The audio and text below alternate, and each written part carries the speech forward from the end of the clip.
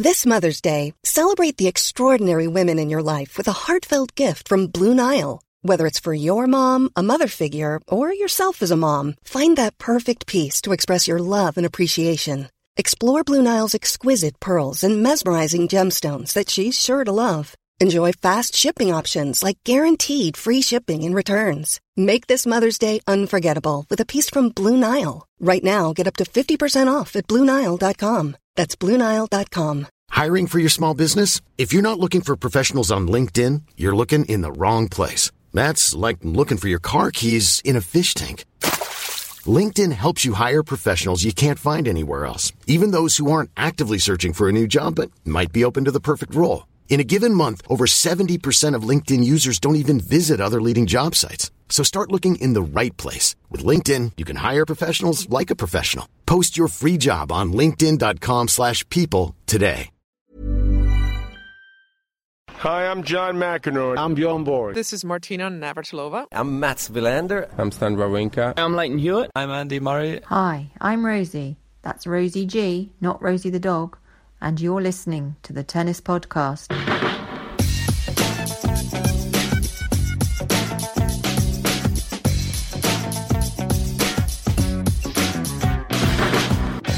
Hello and welcome to the Tennis Podcast, brought to you in association with The Telegraph and with Eurosport, and this week with Rosemary G, who is Rosie, not the dog, who, no offence Rosie G, I would probably categorise as my second favourite Rosie in the world, because position number one is pretty much on lockdown. But Rosemary G is very much second because she was one of our Kickstarter backers in our Kickstarter campaign last year, and she was actually the Kickstarter backer that took us over the threshold to guarantee all listeners daily Grand Slam podcasts in 2017, which we have done. They are a thing of the past. We are now very much in the present of the WTA finals. I'm Catherine Whitaker, and I'm so pleased to say that joining me, having risen not quite from the dead, but from, by the sounds of it, something not far off the dead, the Lazarus-like David Law, live from Singapore. Indeed. I certainly would not have been much company on Saturday, let's put it that way. I was avoiding everything human for 24 hours, and well, it wasn't very much fun. I won't go into too much detail, but anyway, I'm in Singapore. No. It's very nice. It's incredibly humid. I'm sitting outside the main stadium just at the moment, sitting on a wall. I'm perched on a wall, having just done a 3-hour, 20-minute commentary on the great Venus Williams defeating Jelena Ostapenko in the first real classic match of the WTA finals. Brilliant match, 20 breaks of serve, and I'm sitting out here in my suit, and I tell you, it is so humid. I don't really know anywhere else that's got weather quite like Singapore. It's very overcast. I mean, at the moment, as I speak to you, it's 11:30 at night, and they've just started the second match of the evening session here. And even now, you feel like you want to get down to shirt sleeves. You know, it's not suit weather, but you know, I'm a pro. This is what I have to do. David Law cannot be wrenched from his suit, no matter what the humidity. Yeah, when I was there a couple of years ago, I have to say it was one of my least favourite climates that I'd experienced. What's the point in heat if you can't enjoy it? If it is couched in conditions so unpleasant that you can't enjoy it. But yeah, it wasn't for me. But I'm glad you're enjoying it out there in your suit, sweating away. Should we keep this recording quick, David? Why not? It was the match of the tournament so far, and there have been so far 2.5 days of play from the WTA finals in Singapore. That is because we've just been struggling with the time difference, and with David's hectic work schedule, literally been struggling to find a time to record this podcast. So we apologise for it being a couple of days delayed, but it does mean we have even more tennis to talk about. We've got a bumper crop of matches. We actually had a brief attempt to record at 5 a.m. my time, UK time, this very morning. Brief attempt. I sent David a message when I went to sleep saying, look, I'll set my alarm for 5 a.m. and we'll see how it goes. That alarm went off and I cannot... there was not a flicker of a moment where I thought that I might be able to produce anything podcastable. So back to sleep I went, and here we are at 4:30 p.m. my time. Do you know, I actually had my message pre-written, which was, don't worry, go back to bed. Yeah, I didn't even get out of bed, David. I didn't even entertain it to that degree. But sort of points for effort. Anyway, here we are. And it's great because we now get to talk about the Williams-Ostapenko match. And it was the match that we'd been waiting for to set the tournament alight, really, wasn't it? It was really great. I mean... Jelena Ostapenko obviously ended up the loser today, 7-5 in the third. I mean, she is extraordinary. I love watching her play tennis. Her second serve at times is dodgy as anything, and yet she's still just this wonderful package of a tennis player. I mean, she defies the old adage that you're only as good as your second serve, doesn't she? I mean, she makes mincemeat of that. Well, to put it into perspective, it makes you wonder how good she would be if she had a second serve. And frankly, if she had she can occasionally hit a good first serve as well, but her first serve percentage for the year, it's quite interesting at this time of the year. You get given the stats for all these 8 players for the year, and her first serve percentage in court is 10% lower than every other player here. And talk to anybody here. We've got all the expert analysts here with us on BT Sport who've got the rights for this tournament. Nigel Sears, a top coach who's been around for a long time. Joe Jury, who's been a former world number 5. Martina Navratilova, the great Martina, and they're all saying this serve has got to be dealt with because it is going to hold her back. Although she's doing an incredible job of competing at the top end of the game with just an absolute joke of a serve, relatively speaking, at this level. And she was almost in tears at times in the match, just particularly in the third set. I think she hit something like 9 double faults in that final set. Just couldn't figure out how to get the thing in, and she still nearly won. So there's a lot of surgery to be done there. But I do feel as though the talking... Hang on, surgery? Did you say surgery? Well, I mean, you talk to Nigel Sears. Well, Nigel Sears reckons that this serve needs to be completely dismantled in the off-season and put back together. They need to start again. Is the off-season long enough to take on a project like that? I asked him in commentary. He said yes. He said if you'd got 6 weeks and if you really took it back to basics, you could do it as long as you'd got a free period and that was your goal. I mean, today, before the match today, she was practicing the serve for 20 minutes straight, but according to Joe Jury and Chris Bradnam, who were watching, it wasn't like she was trying to adjust anything. She was just doing them one after another, and just as many were missing as were going in. It really wasn't working. And the issue, the thing is, even at its best, it's not a weapon, is it? It's not like her ground strokes where yes, they can be unreliable. Consistency isn't necessarily her middle name, but when she goes for broke and makes it, it's a winning point almost every time. That is not the case with the serve. No, that's right. I just feel as though ultimately, though, the talking point, really, the focus of our conversation here should be Venus Williams, because she's the 3rd oldest player ever to qualify for this tournament, behind Billie Jean King and Martina Navratilova, and she's come here and she's won a match against the youngest player in the tournament, a player who was 3 months old when Venus Williams reached her first Grand Slam tournament final, and she's managed to win in 3 hours 20 minutes. That having been said, I mean, first of all, I'm pleased that we saw Venus Williams fully engaged today. That was the real Venus, the one that we all love to see. She's been anything but that, frankly, the first 2 or 3 days of this tournament, both on the court and off it. She looked really as if she'd rather have been doing anything else during the interview day. It was not something she embraced at all. I think, to be honest, that she's just sick of all that, really. I think she just wants to play the game. And even when she came on the court in the first match, she looked flat, and I did wonder whether she would be able to get herself going today. Well, she proved that she very much does want to be here, certainly on the match court, and she's now got a real chance here. Who knows how far she can go at this tournament, but she's in the mix. Yeah, well, I mean, it's something that Simon Briggs commented on, pretty unfavourably after the Wimbledon final, wasn't it? Or was it after the Wimbledon semi-final? I mean, quite possibly after both. He finds it very frustrating that he and other journalists are sort of unable to tell the magnificent Venus Williams story as well and in as much detail as they would like, because she doesn't tell it. She doesn't feel inclined to tell it. She doesn't particularly get up for media commitments, does she? I mean, she was there and she was speaking to well, she was supposed to be speaking to you, David. Maybe that's why she had a face on, because she'd been promised an interview with David Law. Yeah, I'm sure that's what it was. He was having a lie down, and she got Chris Bradnam instead. That's so a bit she's taken 3 days to recover from that. Sorry, Chris, if you're listening.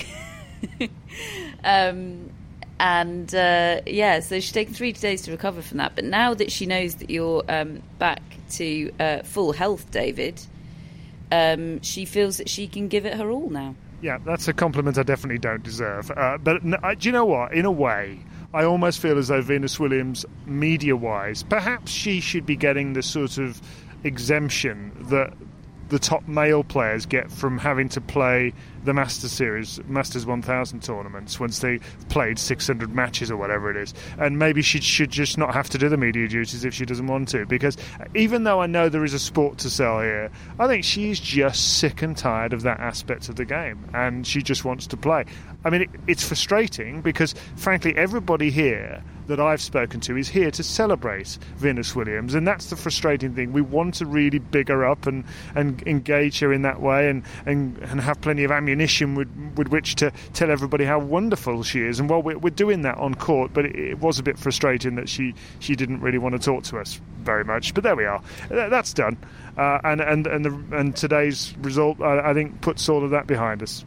Yeah, so in terms of who qualifies from that white group, we currently are recording during the match taking place between Garbiñe Muguruza and Karolina Pliskova, both of whom won their opening matches. So somebody is going to be 2-0 after that, and then we're going to be left with 2 players on 1 win, 1 loss. One of them will be Venus Williams and Elena Ostapenko, who's now suffered 2 losses. Venus Williams' final match will be against Garbiñe Muguruza. I won't run through all the various different permutations, but the winner of Muguruza-Pliskova will be in pole position to qualify, and then it's likely to be between Venus Williams and another. Either Muguruza or Pliskova. Is that about right? Yeah, that's about right. I wouldn't get too deeply embedded in the calculations. It is a bit of a head scratcher, to be quite honest, and people will be listening at different times. What I would say is I had a chance earlier today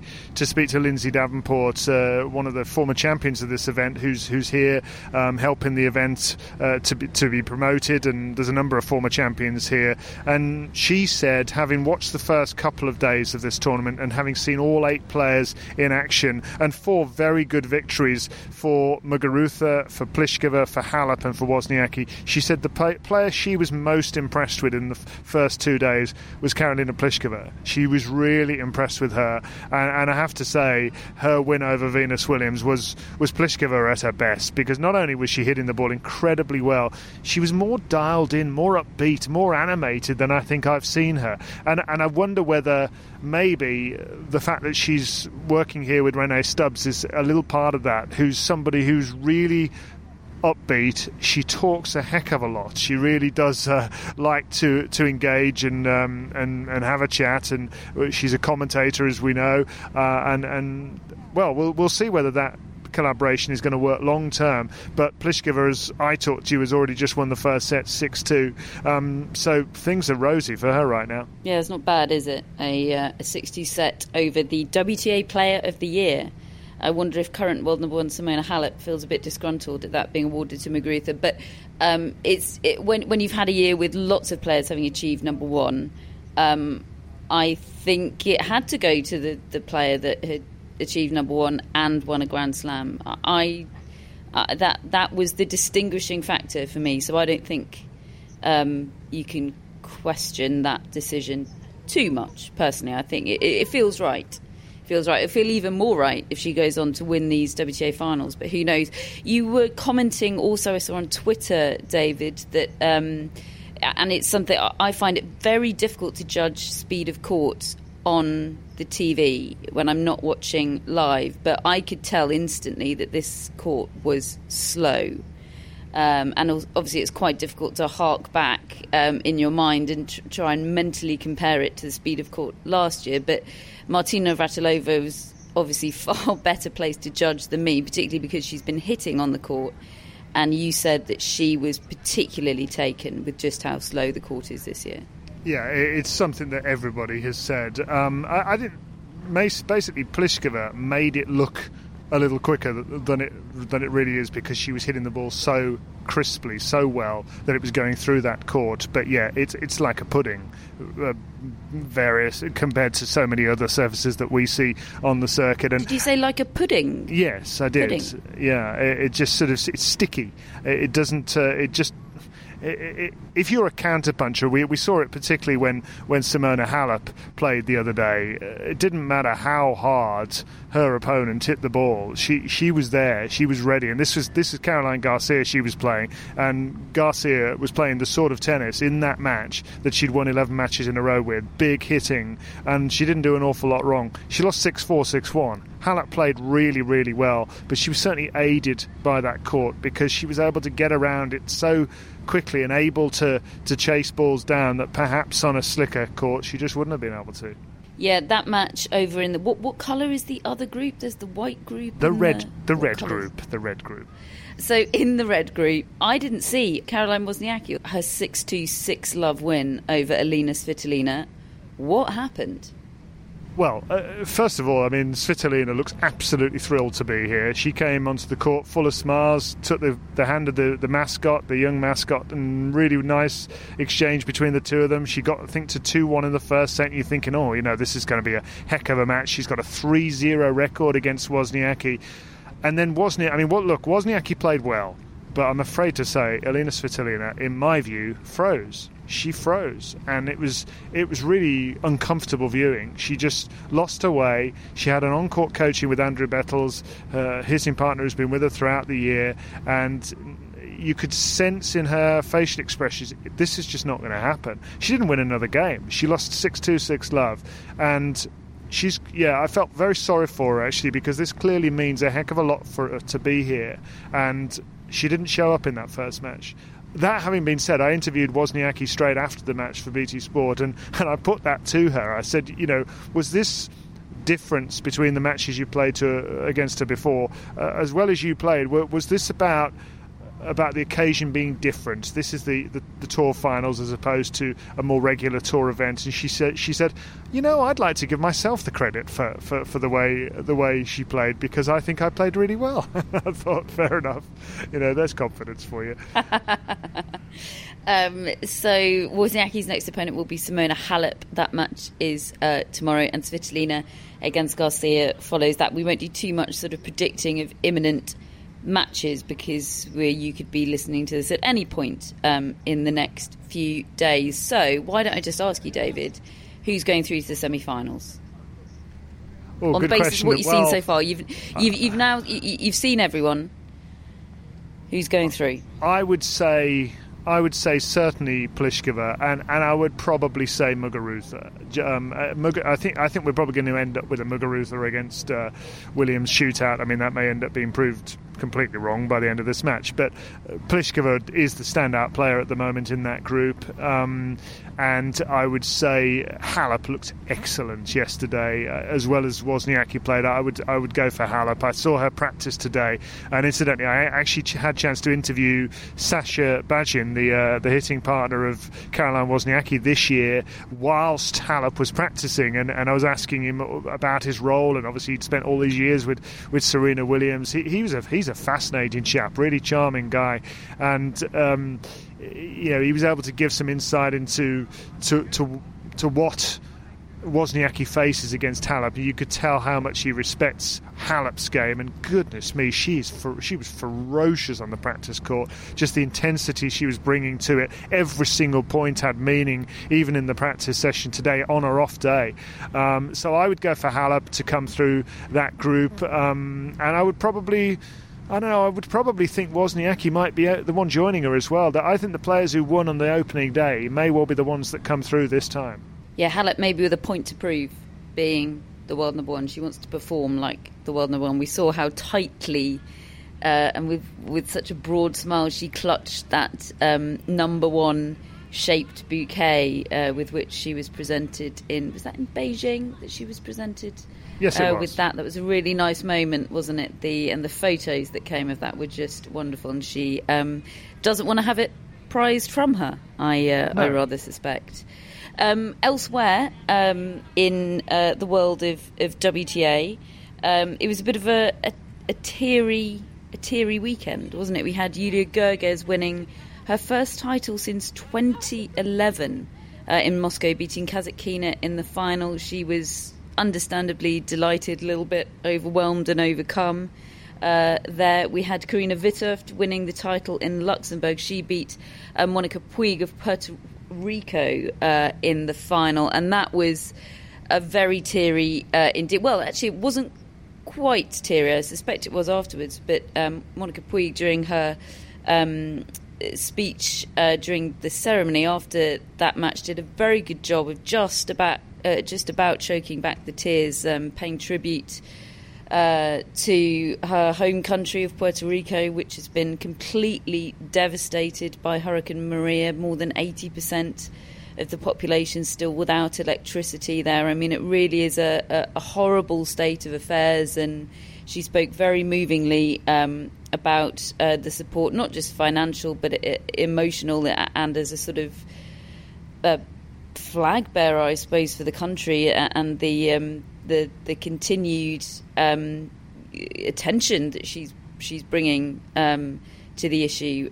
worldwide, and she's doing a very good job of that. And she spoke very well about it in her speech, didn't she?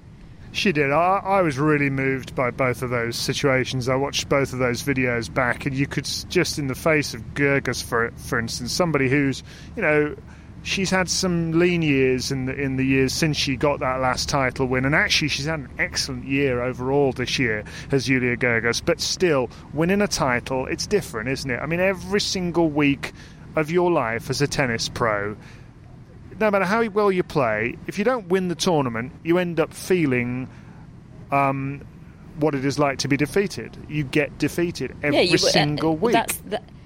That's the sensation that you leave the tournament with. That's the last sensation that you have on the tennis court, unless you lift the trophy. Yeah, it must be soul destroying at times for these players. That as you say, they leave and they don't have that uplifting feeling unless they win the thing or unless they win the doubles.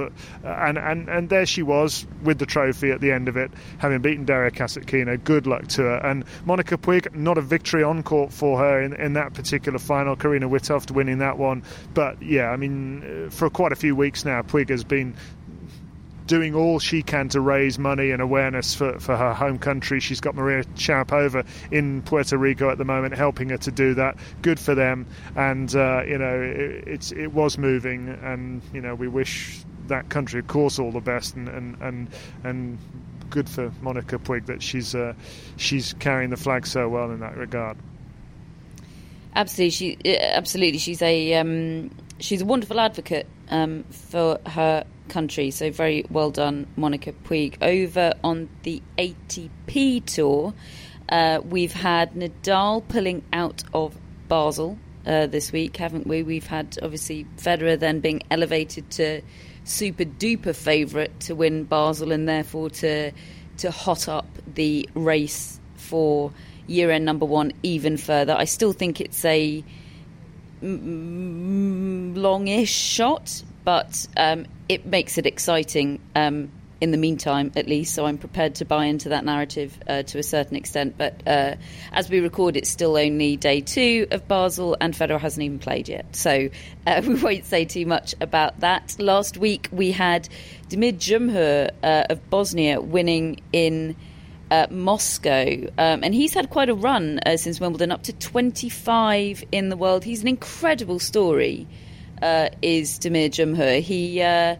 A lot of players that represent Croatia were originally born in Bosnia. I believe Marin Cilic was born in Bosnia. I believe Goran Ivanisevic was born in Bosnia. But due to the situation of the country being completely war-torn during their childhoods, they were forced to move. Absolutely no tennis facilities available in Bosnia. I actually believe that the facility that Damir Dzumhur ended up playing most of his tennis in during the early part of his childhood, it had been bombed to smithereens and it had to be rebuilt, and he could only latterly play his tennis in that arena. He really is an incredible story, very rarely talked about. He's a very diminutive guy, isn't he?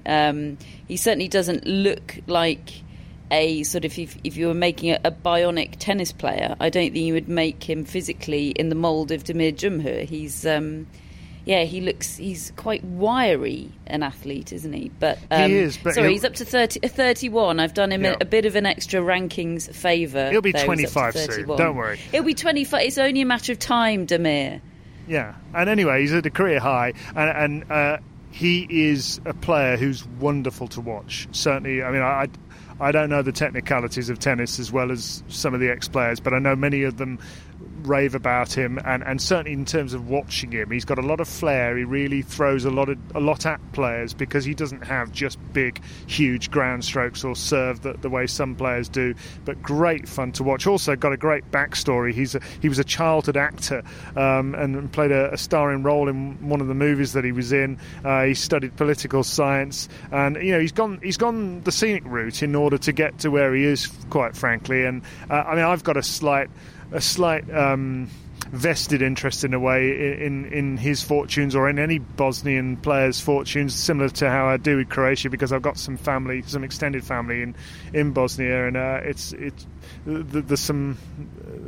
there's such excitement when any player from that country, I'm sure there is in most countries, but there is huge excitement because they're relatively rare. Certainly within tennis, it hasn't happened very often, as you say. No, I'm not sure whether Goran Ivanisevic was born in Bosnia, but certainly Ivan Lubicic was, and Marin Cilic, as you said, I think was born in Herzegovina. But it's a great story, so good for him. And actually, he had an all-Bosnian semi-final in Moscow against Mirza Basic, and not a player I'd heard of before, but great story. Has anyone asked Greg Sharko yet whether that has ever happened before, an all-Bosnian semi-final at ATP level? I haven't yet, but I think I might just do. Only a matter of time. I know you wanted to give an honourable mention to Max Mirny, David, doing it for the over 40s. Yeah, exactly. He's 40 years of age, just won his 50th doubles title with a guy called Philip Oswald, and that's 14 years after he reached world number one, Max Mirny, as a doubles player. Still going strong. The beast of Belarus, and he's won his 50th title.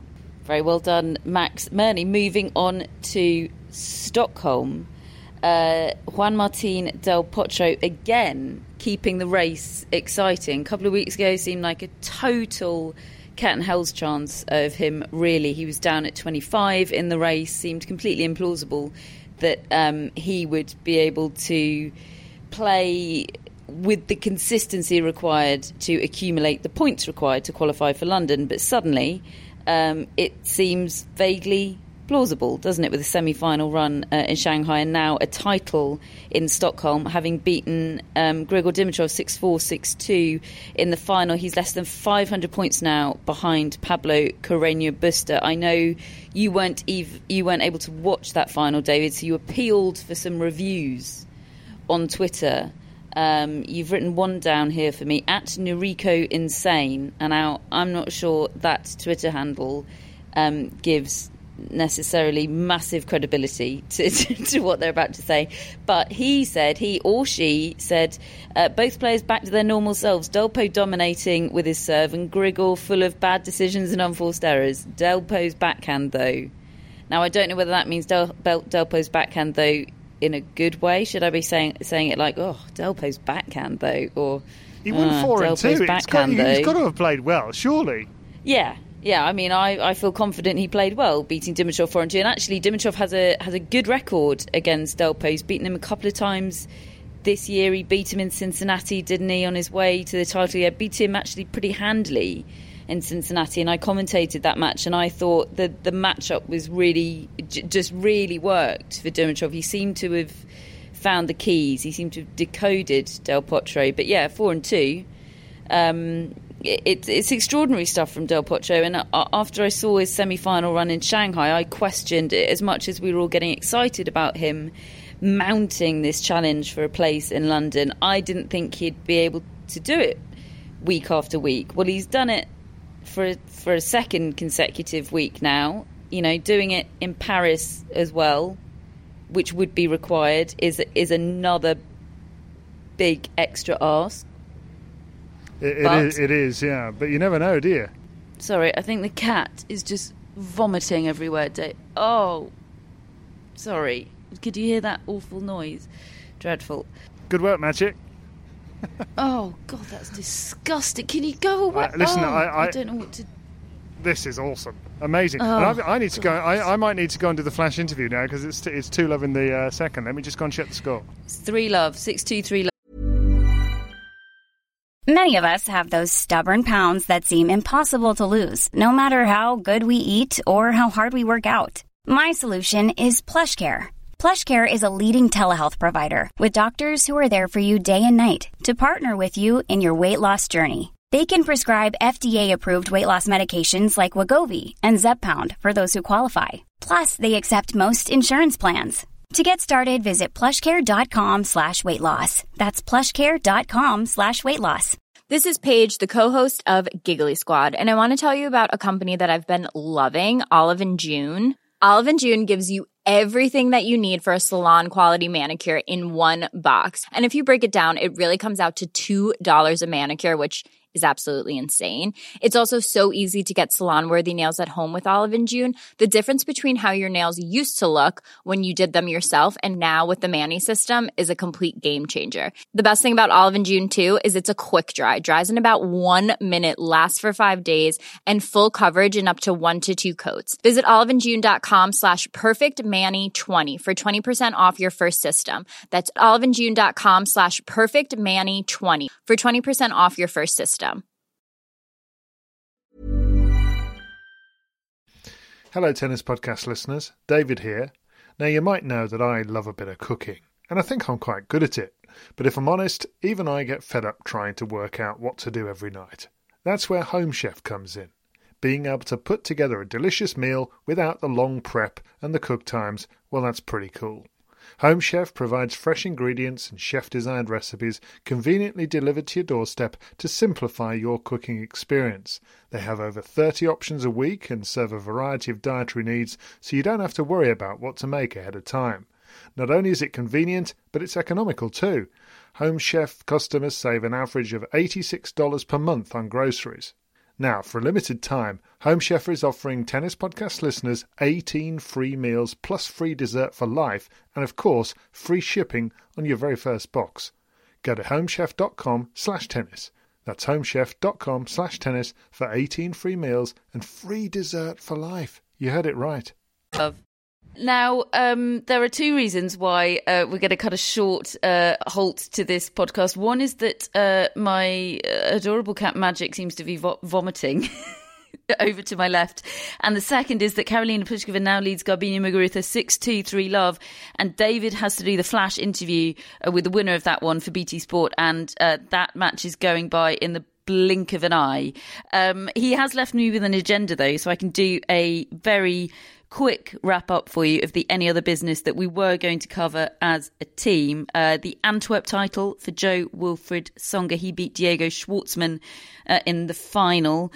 Fourth title of the year for Tsonga, which sounds really good. But I was going to posit it to David that you probably still wouldn't say that it's been a particularly great year for Tsonga somehow. But then you look at 4 titles and you think, oh, actually, maybe it hasn't been that bad. 15th in the race. Again, one of those in with an outside chance of qualifying for London now. 2,055 points. Just behind Juan Martín del Potro, who's on 2,135. They're certainly keeping it exciting, I think, especially given the fact that Kevin Anderson, Sam Querrey and Pablo Carreño Busta don't seem to be in any particularly great form post-US Open. So there's that.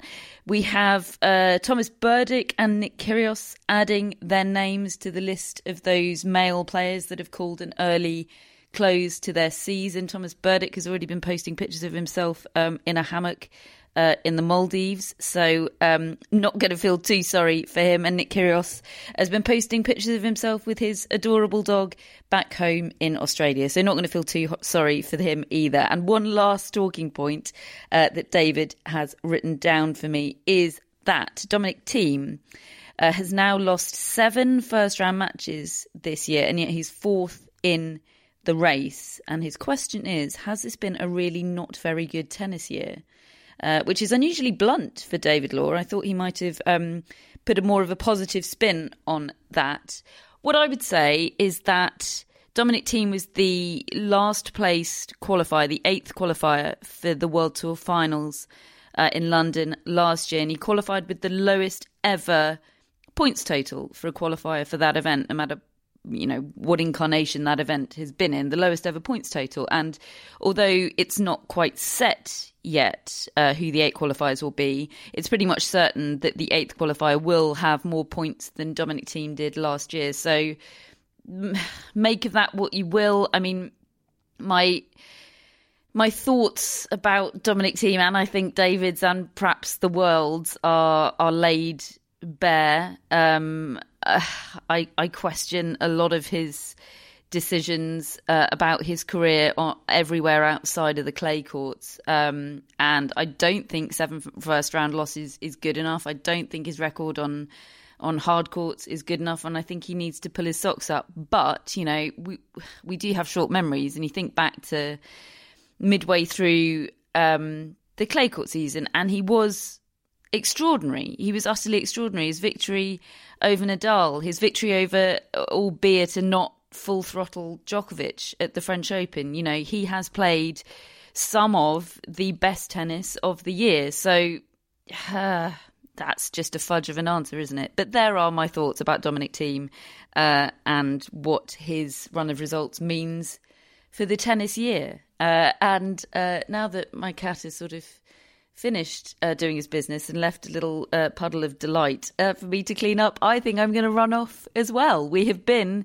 the Tennis Podcast, brought to you in association with The Telegraph and with Eurosport, and briefly also in the company of David Law. We'll see you next week.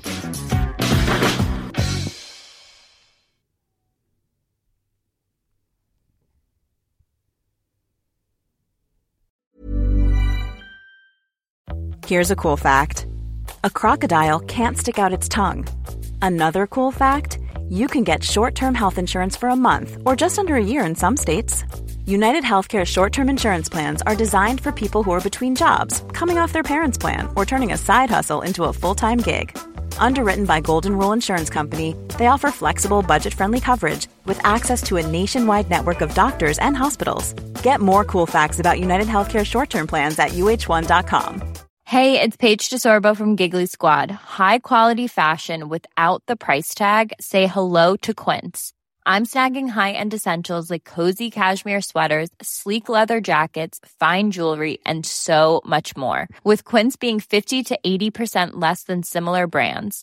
And they partner with factories that prioritize safe, ethical, and responsible manufacturing. I love that. Luxury quality within reach. Go to quince.com/style to get free shipping and 365-day returns on your next order. Quince.com/style.